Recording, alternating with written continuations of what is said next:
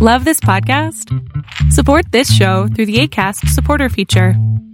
It's up to you how much you give, and there's no regular commitment. Just click the link in the show description to support now.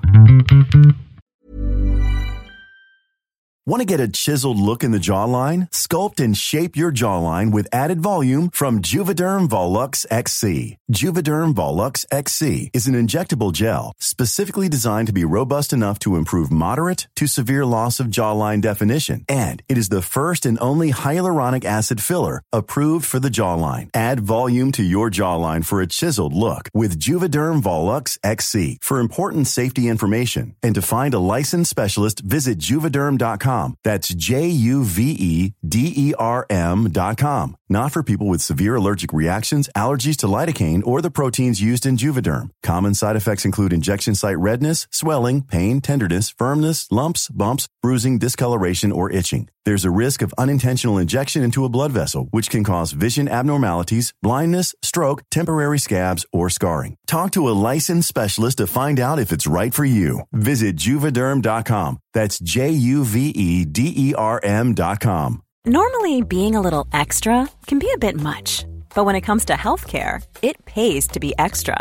And United Healthcare makes it easy with Health Protector Guard fixed indemnity insurance plans. Underwritten by Golden Rule Insurance Company, they supplement your primary plan, helping you manage out-of-pocket costs without the usual requirements and restrictions like deductibles and enrollment periods. So when it comes to covering your medical bills, you can feel good about being a little extra. Visit UH1.com to find the Health Protector Guard plan for you.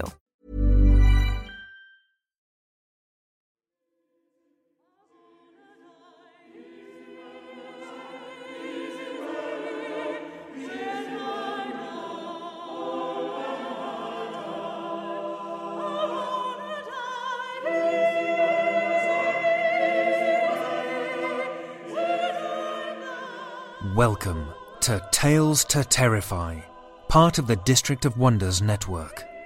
Featuring Starship Sofa and far-fetched fables, everyone has a story in the District of Wonders. Come and find yours.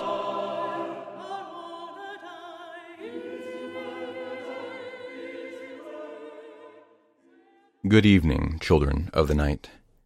Last week was StokerCon, and unless something very surprising happened between this recording and the release of this episode, we have some new Stoker Award winners. Like years in the past, we are planning on airing as many of the nominees in the category of short fiction as we can. Last I heard, Scott Silk had managed to secure all but one of the stories, and the last one is currently listed as maybe. Things get trickier for us because of money and contracts, while when we were in exposure market, it was a bit more hand-wavy on the legal details. So stay tuned for those, and congratulations to all of the Stoker Award nominees and winners. Before we get on to our fiction for the evening, I have a bit of a request. This year's Stoker Awards were aboard the Queen Mary harbored at Long Beach, California, which is appropriate because I've heard the boat is very haunted. Maybe next year the StokerCon can get the Winchester House. Anyway, there's a book that I remember reading some years ago that took place on or near the Queen Mary. The book had a theme of people catching the ghosts, sealing them up in vials, and then snorting them for some reason. I think that they use palindromes to trap ghosts in the book. It's been bugging me in about an hour of searching the internet with the themes I have in my memory. I can't find the name of the book. If there is any podcast audience that someone else might have read it and have a better memory than yours truly, it'd be Tales to Terrify's audience. If you remember it, email me at talestoterrify@gmail.com so I can stop keeping myself awake trying to remember something. Let's hear some fiction. Our first story comes to us from Frances Silversmith. Frances writes computer software for a living and science fiction and fantasy stories for fun. She lives in a small town in Germany with her husband, 6 guinea pigs, and 2 Icelandic horses. Please visit her website, www.francessilversmith.com. And now, Frances Silversmith's Dark Chocolate.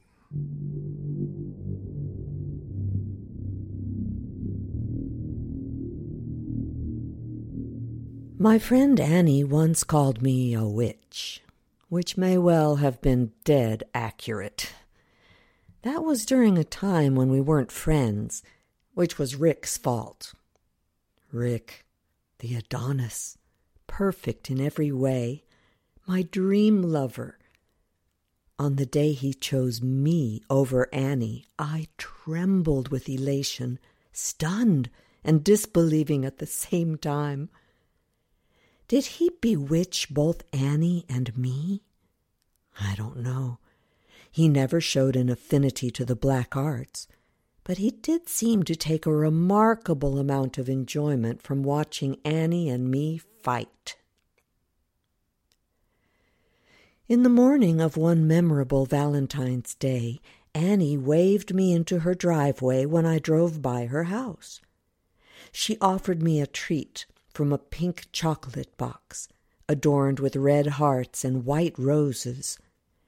"I got this from my lover," she cooed, a catty light in her beautiful blue eyes. Why did she hate me so much? We'd been so close once, before we met Rick.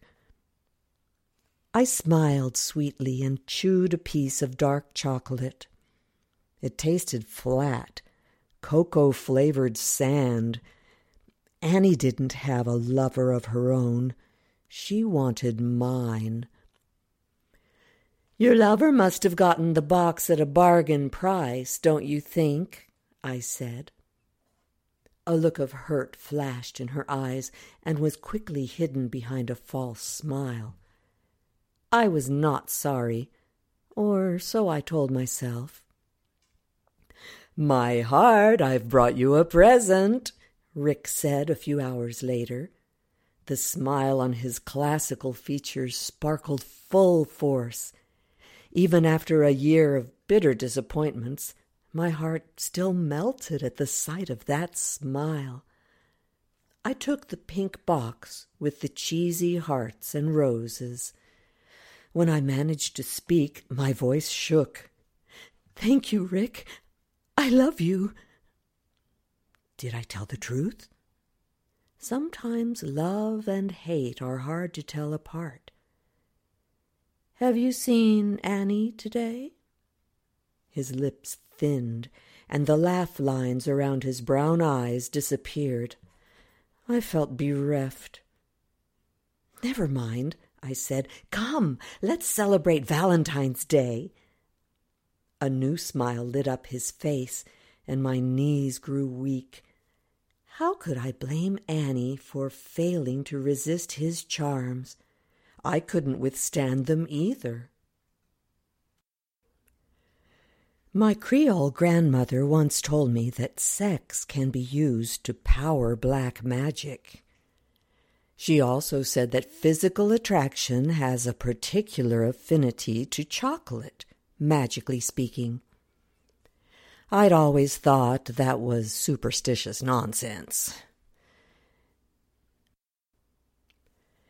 As Rick grunted above me that night, my eyes went back and forth between his perfect features and the sweets in the pink box on the nightstand.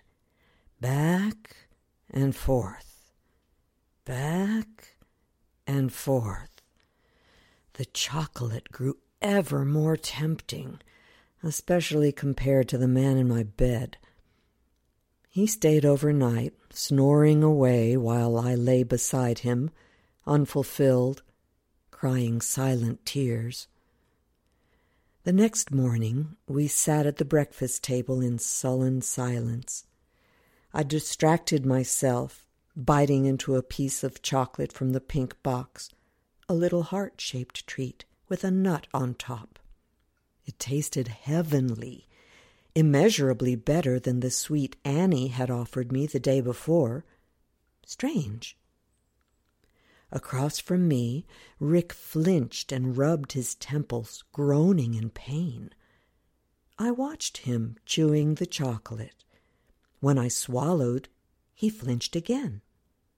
He looked miserable, not at all like his usual robust self. "Are you all right?" I asked. "No, I'm not all right," he scowled. "Can't you see my head is splitting? Annie wouldn't just sit there. She'd do something to make it better." My heart bucked in my chest. He looked shaken, as if he wished the words unsaid, but it was too late. For a long moment I sat frozen, staring at my lover. What had I seen in this man for all these months? All of a sudden, I felt no attraction for him at all. By the time his headache receded, I'd made my decision. Our relationship was over and past time. When I told him to leave, he protested his undying love. He even promised to break up with Annie and be faithful from now on, if only I forgave him just this once. I wavered, my old feelings for him returning, but in the end I did stay firm. When I passed Annie's house later that day, I saw Rick's car parked in her driveway. I went home and ate a piece of extra dark chocolate from the box. Its tart and sweet flavor made my taste buds sing, sent a sensual shiver down my body. I felt better. 2 weeks later, I met Annie and Rick in town. His arm lay possessively around her shoulders, while his eyes followed a pretty girl going in the other direction. Annie seemed miserable, trapped in his embrace. The look she gave me was so wretched, my heart went out to her. When the strange girl had passed out of sight, Rick turned to me and donned his brilliant smile. It was a remarkably unremarkable expression. His features were the same, but somehow their beauty had faded. His face looked worn and gaunt, and only a tiny spark remained of his former allure. That night I drove over to Annie's. Her car was in her driveway, and Rick's wasn't, so I steeled myself and rang her bell. She looked wary when she opened the door, but after a slight hesitation, she invited me in. We shared a bottle of wine and solemnly ate the last 2 treats from my pink box. This time, the shiver the chocolate's bitter flavor sent down my spine was not pleasant at all. Rick's car was found the next morning, wrapped around a tree next to the road leading to his hometown. There was no sign of blood or any other evidence that anybody had even been in the car when the accident happened. The police eventually closed the case, unsolved. Rick was never seen again. Annie and I are friends again. We've opened a candy store together and celebrate every Valentine's Day by sharing a box of chocolates between us. The last piece in the box we always leave on the ground below the tree where Rick's car was found. We sometimes think we see a man-shaped shadow hover under the tree, grabbing for us with insubstantial hands. That's nothing but our overactive imaginations, of course, but nonetheless, when that happens, we leave as fast as we can, not looking back. And I've privately resolved never to toy with my grandmother's magic again.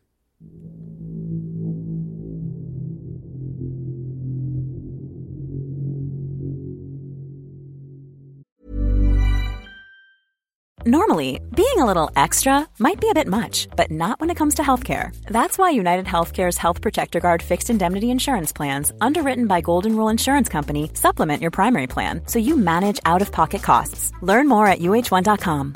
If you're looking for plump lips that last, you need to know about Juvederm lip fillers. With Juvederm Volbella XC and Juvederm Ultra XC, your lip look, whether it's subtle or bold, can last up to 1 full year with optimal treatment and no additional maintenance. Find a licensed specialist and see if it's right for you at Juvederm.com today. That's JUVEDERM.com. Add fullness to lips in adults over 21 with Juvederm Volbella XC or Juvederm Ultra XC. Do not use if you have severe allergies or a history of severe allergic reactions, or if you're allergic to lidocaine or the proteins used in Juvederm. Tell your doctor if you have a history of scarring or taking medicines that decrease the body's immune response or that can prolong bleeding. Common side effects include injection site redness, swelling, pain, tenderness, firmness, lumps, bumps, bruising, discoloration, or itching. As with all fillers, there's a rare risk of unintentional injection into a blood vessel, which can cause vision abnormalities, blindness, stroke, temporary scabs, or scarring. For full important safety information, visit Juvederm.com.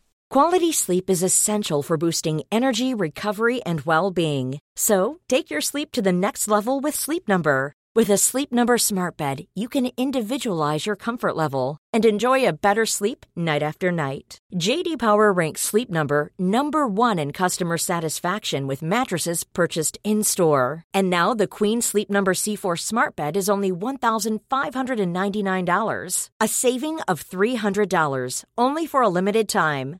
For J.D. Power 2023 award information, visit jdpower.com/awards. Only at Sleep Number stores or sleepnumber.com.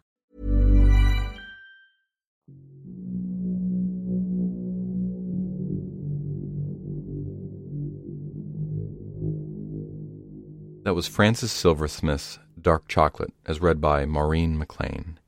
She is an Austin musician, plucking the bass with acoustic bands The Therapy Sisters and A Proper Cup of Coffee.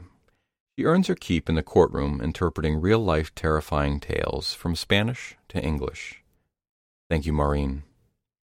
Our second story of the night comes to us from Steve Toase. Steve lives in North Yorkshire, England, and occasionally Munich, Germany. His stories tend towards the unsettling and the unreal. His work has appeared in Cabinet des Fees, Schaherazade's Bequest, Not One of Us, and Café Ariel, among others. In 2014, his story Call Out, first published in Innsmouth magazine, was reprinted in the Best Horror of the Year anthology number 6. Most recently, Steve has been working with Becky Cherryman and I Move on a commissioned project called Haunt, about the haunting presence of Harrogate in the lives of people experiencing homelessness or vulnerable housing in the town. Link to that project will be www.imovearts.co.uk/current-project/haunt. Link to that will be in the show notes. To read more of Steve's work, please visit stevetoase.co.uk, stevetoase.wordpress.com, facebook.com/stevetoase1, and you can also sign up for his newsletter at tinyletter.com/stevetoase. And of course, link to every single one of those should be in the show notes. Originally appearing in Not One of Us, number 54, let's listen to Steve Toase, Not All the Coal That Is Dug Warms the World.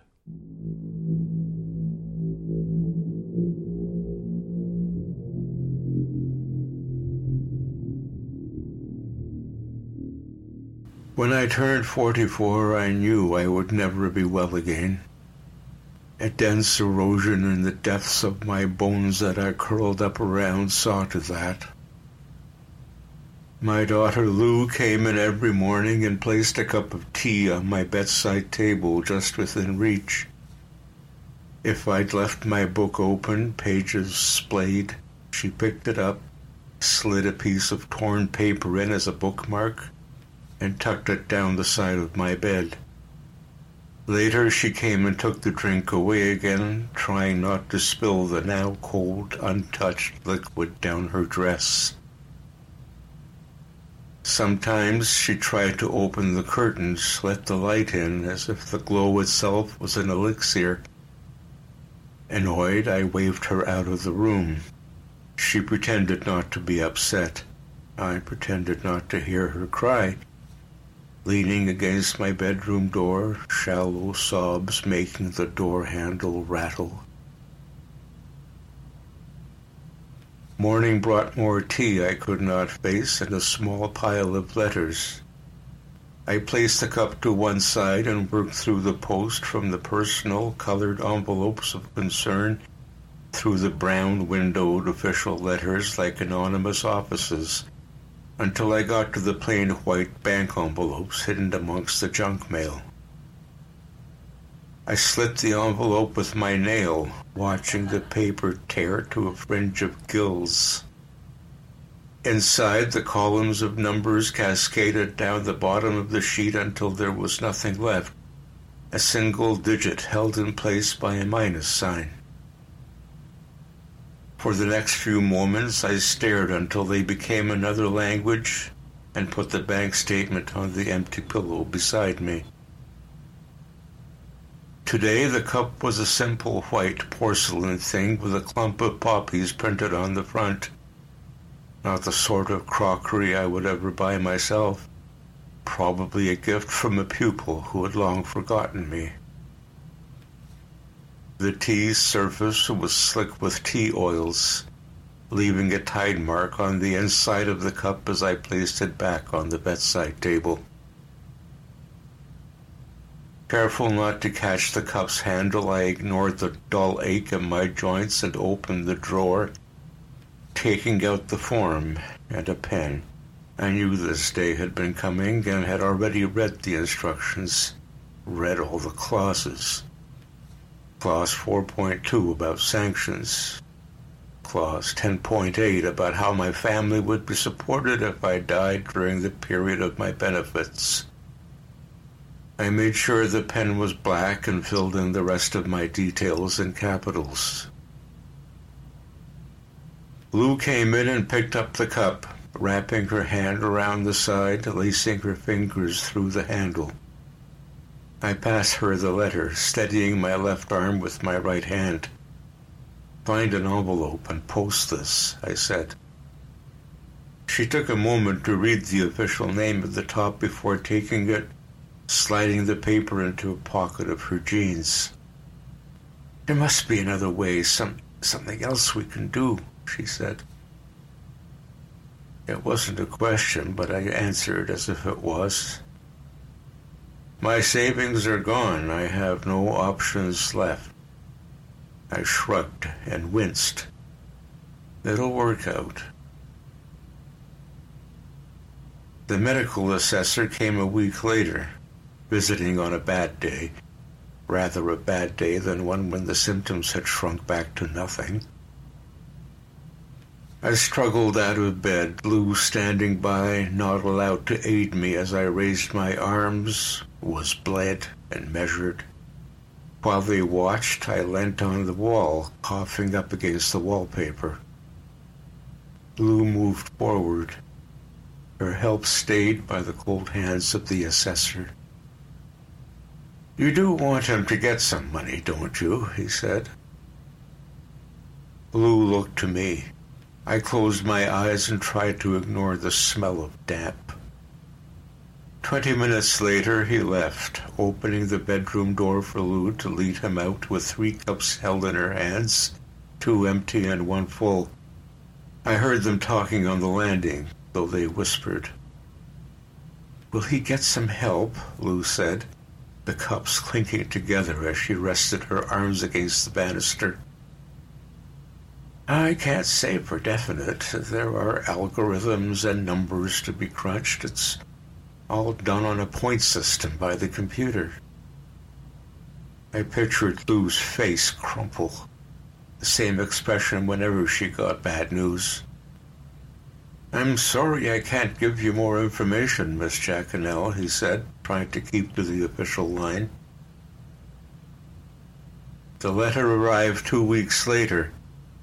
Recognizing the red ink franking on the envelope, I placed it to one side. The experts said all along that my condition wasn't stress-related, but the pain spiraled down my limbs to burn fish hooks into my marrow. I still opened the other post first, leaving the government letter to the end. not wanting to know. Either way, yes or no, it wasn't good. The first food package arrived 2 hours later, jars and tins stamped with a government arrow. I read the ingredients on each one, mouthing the syllables to myself. They all had one ingredient in common. Lou must have been at the back of the house. I called down the stairs until I tasted stomach acid in my throat. A few minutes passed, then I heard her footsteps on the stairs. She came in, shutting the door behind her. Reaching down, she held my bowl out as I retched. Placing it on the ground out of sight, she leant her back against the door. The jar was heavy in my hand. It wasn't important which one I showed her, just that she saw the symbol. "Anything with this symbol on it is in the cupboards," I said, turning the jar until she could see the thick black arrow embossed on the surface. "Never eat anything from here, no matter how hungry you get." She peered at the label. "Don't eat peanut butter?" "No, never eat anything with this arrow symbol on it, no matter what is in it. Baked beans, sauces, bread, don't touch it." "You still have the cash card?" Lou nodded. "They give us a little bit of money. Use that if you get desperate." "And you?" I held up the jar. "Whatever they give me." Truth be told, the food wasn't too bad. Bland and nondescript, true, never gonna win MasterChef, but edible. That first night, Lou cooked me pasta and sauce. I kept most of it down. Once out of the container, the food looked just like every supermarket's own brand. The added ingredient didn't add anything to the taste. I slept well that night. Not having to worry about the house for the first time in months helped. So did the full stomach. In my dreams, I saw the fine fibrous webbing forming in each organ, stretching across my stomach and curling inside my gallbladder and kidneys. Gritty streams of minerals settling out of my recently digested food and collecting like dying fish in the mesh. When I woke, there was no difference. I still had pain in my limbs like crushed concrete every time I moved. Yet, for the first time in months, I didn't start the day hungry. The cereal was bland and fell apart in the UHT milk supplied. Lou sat on the edge of the bed watching me eat, parent-child roles reversed. She never spoke, just sat, hands folded in her lap, scared to say the wrong thing. When I'd finished the bowl, she took it and placed her hand on mine. "How are you feeling?" she said. I kept my fingers moving so my knuckles wouldn't remember to hurt. "Better. Full stomachs heal minds," I said, smiling, trying not to picture the grit forming and catching on the nets. Of course, I knew they weren't like gill nets woven by fishermen's crushed fingers, the minerals nothing like hematite surface pebbles I saw in my mind's eye. We'd all watched the documentaries showing the fibrous strings, thick strands of mucus, the minerals like fat cells. A substance discovered in a lab that could replace lanthanum. A mineral that could be cultured in the human digestive system. A failing economy. Large-scale unemployment. The home helps made their first visit that Friday. While one stayed downstairs tidying rooms Lou never got around to, the other sat on the edge of my bed. She ran a hand across my duvet, the dried skin of her fingers catching on the material. "How are you doing?" she said. "Feeling any better?" I held my arms up, sleeves falling back. My elbows creaked with friction as I laid them on my lap. She ran a hand across my swollen joints and winced. Smiling, she patted her hand on my wrist.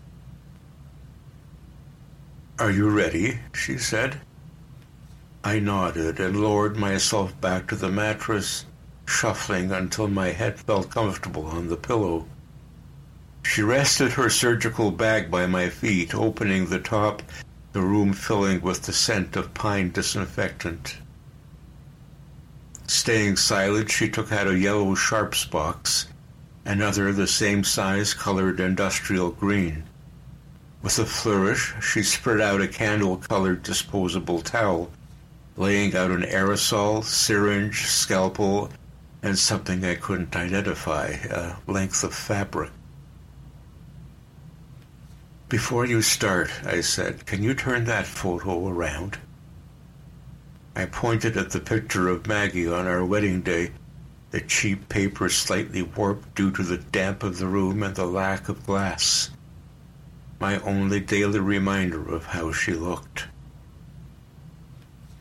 The home help nodded and pushed the photo onto its face.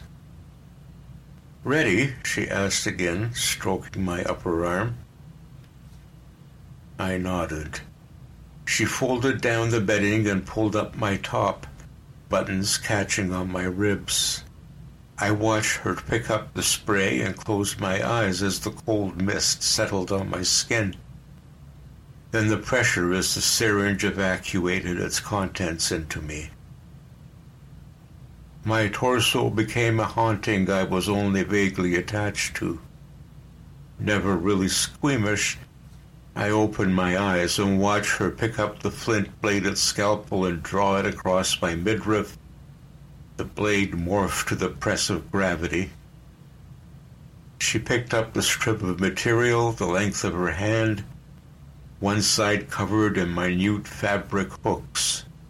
She lowered it into me, lifting it again, the mineral drawn out like strands of rope. Tugging the final strands free, she detached a length of my stomach lining, redder than the rest, like gristle. I felt a moment of loss, a second of grief for its amputation. Holding the minerals in one hand, she loosened the lining with the other, dropping it into the sharps box. She stapled me back together, the clicks far too loud in the room. "No need to be too neat," she said. "Just to stop you from emptying yourself in your sleep. We'll be opening you again in 2 weeks." "Why don't you fit a zip?" I said, wincing as I tried to find a comfortable way to lie. I couldn't. She paused in dropping her gloves and swabs into a surgical waste bag, as if seriously considering the idea. Every morning for the next week, Lou stripped the bed when she brought in my cup of tea, trying not to look at the yellow scabbing dried to the sheets. I stood holding on to the wall as tides of nausea came through my insides. There are marks on the wall, stained with my blood, where I slipped and fell while trying to get to the lowest point I could. The fortnight passed in nights of waking with bedding stuck to the open wound, pulling away as the fever caused me to swipe the sheets away in my sleep. Then the day was here again, and the home helps were here again, one tidying downstairs, the other spreading out her implements alongside my legs on the bed. After the spray, she injected the anesthetic, then plied the staples free. I felt my skin tear even through the numbness. Once my midriff was open, she dipped in the strip of hooks, fishing around to clasp the precious strings. Cats cradling the minerals between her hands, she tutted. "Have you been eating properly?" she said, draping the strands into the green box and beginning to refasten my wound. "Is there a sanction if I don't produce enough?" She smiled a professional smile and fastened in the next staple. I winced as the anesthetic started to wear off. "Of course not. We just need you to stay healthy," she said, clearing up her tools and taking off her gloves. And then the cycle of weeping and healing started again, and each morning Lou bringing in the cup of tea hot, each afternoon taking it away cold with the second set of soiled sheets stripped from my bed. 2 weeks later, the home helps visited again. Lou sat on the far side of the bed holding my hand. I didn't ask her to. The night had been long and disturbed. The home help crouched on the floor beside my bed, rolled up my T-shirt, grimacing at the scar running diagonally across one side of my torso. "That's not healing well," she said, swabbing it clean with soaked cotton wool. "We'll have to go in on the other side. Time to earn your Lance Corporal stripes." Lou leant across and put a hand across her mouth when she saw the line crusted with yellow and unhealed skin. "Can't you miss this week? Let him get better. Come in 2 weeks. The home help stopped what she was doing and stood up. "If that's what you want," she said, stripping off her gloves and getting a folder out of her bag. "You'd not get any money for this fortnight, though." "No money?" I said. The home help nodded. "You still get food, but it would be the basic rice and oats, enough to keep your system distilling the minerals." From her top pocket, she took out a pen embossed with the mobile phone company logo and started to fill in a form with my details. When finished, she placed it beside me and slipped the pen into my hand.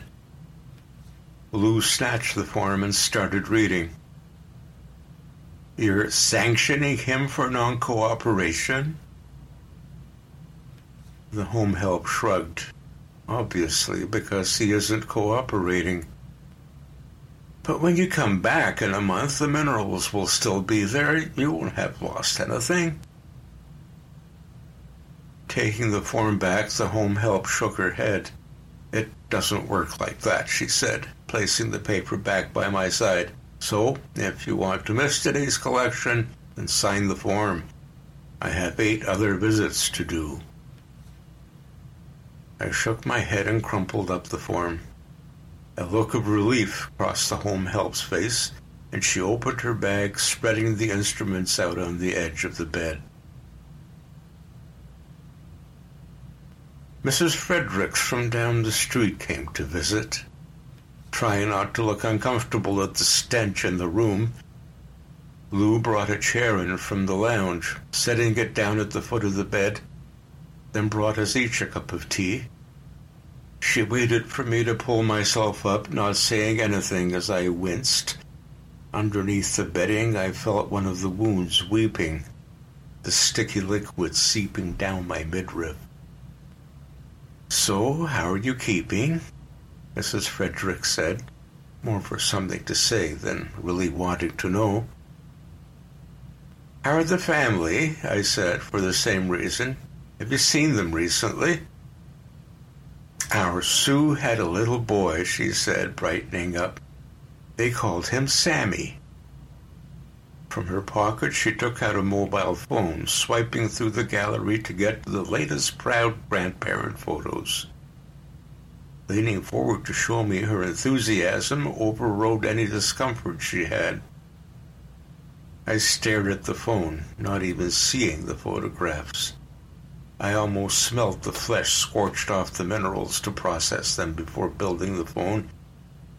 Did this handset include minerals cultured in stomach grown like farmed salmon? Was this fake carbon fiber cased phone related to me by blood? Did my bazaar enable Mrs. Frederick to speak to her relatives, view the photos of her innocent grandson? With a start, I pushed myself away, the sheet falling down to my waist, revealing the diagonal scars. Mrs. Fredericks covered her mouth with her hand, then composed herself again. The embarrassment was replaced by something else I couldn't quite identify, and then I recognized it. Disgust. Not with my scars, but with me. "Well," she said, opening the door with one hand, trying to balance the phone, "if you've made proper provision, you wouldn't be in this situation." I listened to her walk down the stairs, stopping to talk in hushed tones to Lou. Cautious, I touched one of the scars, and a burning sensation harrowed through my ribs into my back. I breathed deeply to dissipate the pain, not noticing until later that Lou had come in to get the cups. Mrs. Fredericks is empty, mine still full. Over the months, my torso became a scratch pad of scars, some never healing, others fading against my skin like contrails in the early afternoon.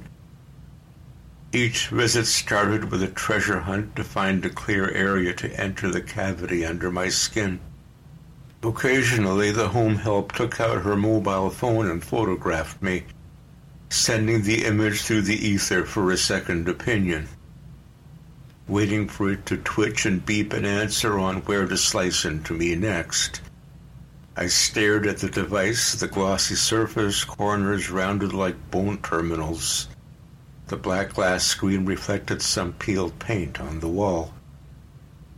In the obscured mirror, I saw flesh decaying, scorched by the heat of the lithium battery, the fumes curling out of the side vents, a handheld crematorium. The phone vibrated against the sheet. The home help picked it up, stared between me and the answer, then shook her head. "I'm sorry about this, but we're having to go in through the back. Can you turn over?" she said, reaching out to hold my hand as if that would calm my fears. With my free hand, I moved the blanket and pulled up my t-shirt, wincing as fibers caught and tugged at the open edges of the wounds. "I can't lay on my front," I said, "not until these are healed." She lifted up her glasses on the lanyard around her neck. "And that will be another 2 weeks, she said, reaching into her bag for a form. "I'll have to sanction you, I'm afraid." I watched the pen move across the paper. I heard Lou moving around in her bedroom, trying to clean the black mold from the walls. The sanctions wouldn't affect me.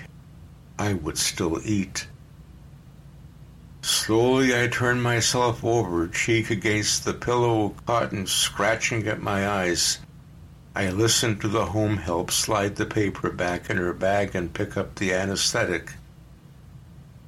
"This will be cold, then a sharp needle," she said, fussing over turning my skin to marble, then draping a strip of tiny hooks, like upturned teeth, into my opened organs.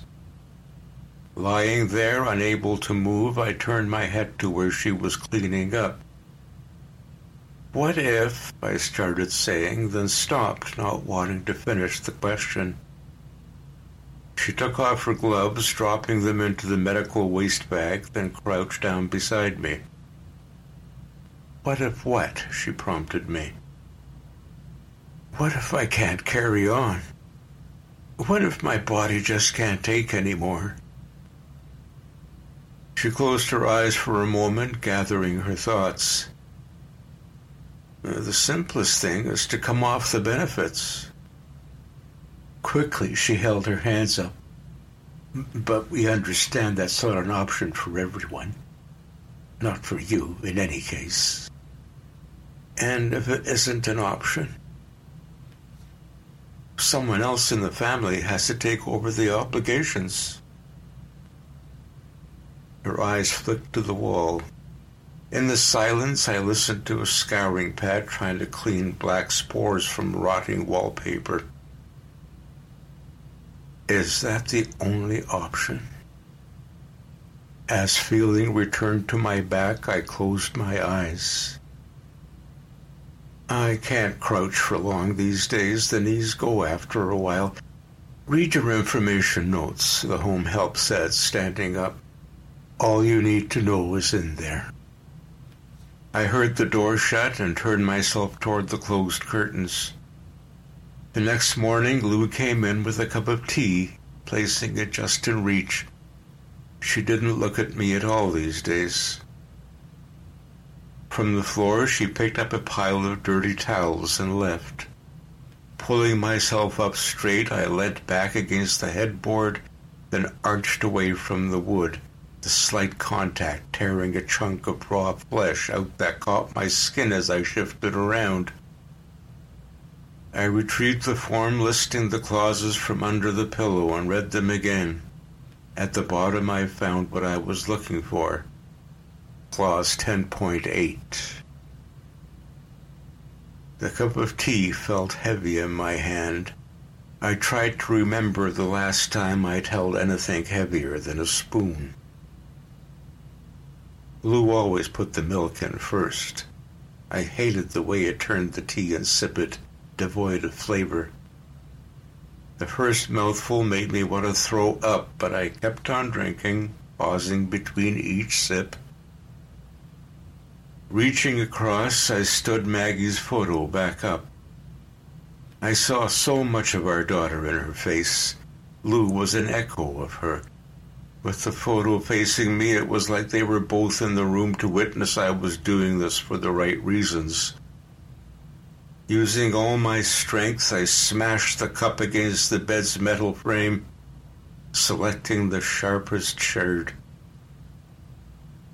I could have just poured the tea into the carpet, but it seemed disrespectful of everything Lou had done for me since her mother died. Closing my eyes, I pressed the ceramic edge between my wrist tendons and made the first cut.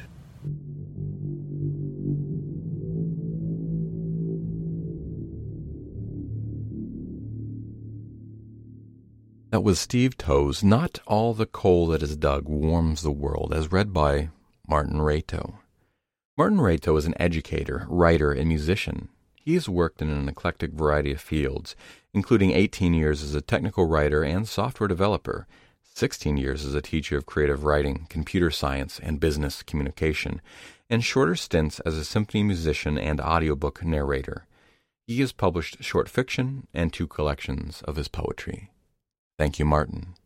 That'll be our show for the evening, Children of the Night.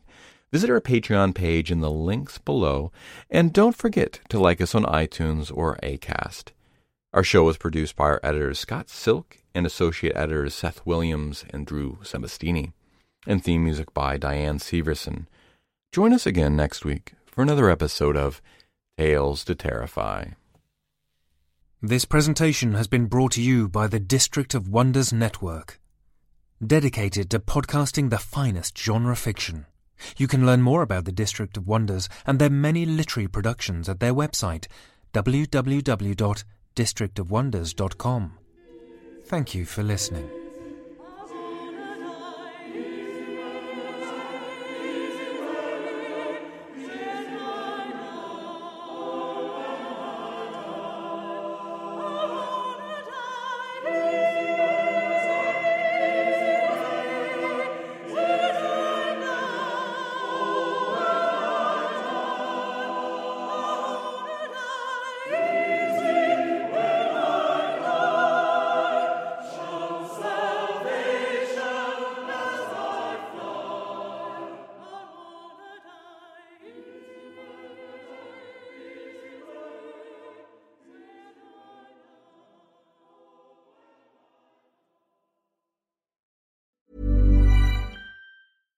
How would you like to look 5 years younger? In a clinical study, people that had volume added with Juvederm Voluma XC in the cheeks perceived themselves as looking 5 years younger at 6 months after treatment. Look younger, feel like you. Add volume for lift and contour in the cheeks with Juvederm Voluma XC. Reverse signs of aging by adding volume to smooth laugh lines with Juvederm Volure XC. For important safety information and to find a licensed specialist, visit Juvederm.com. That's JUVEDERM.com.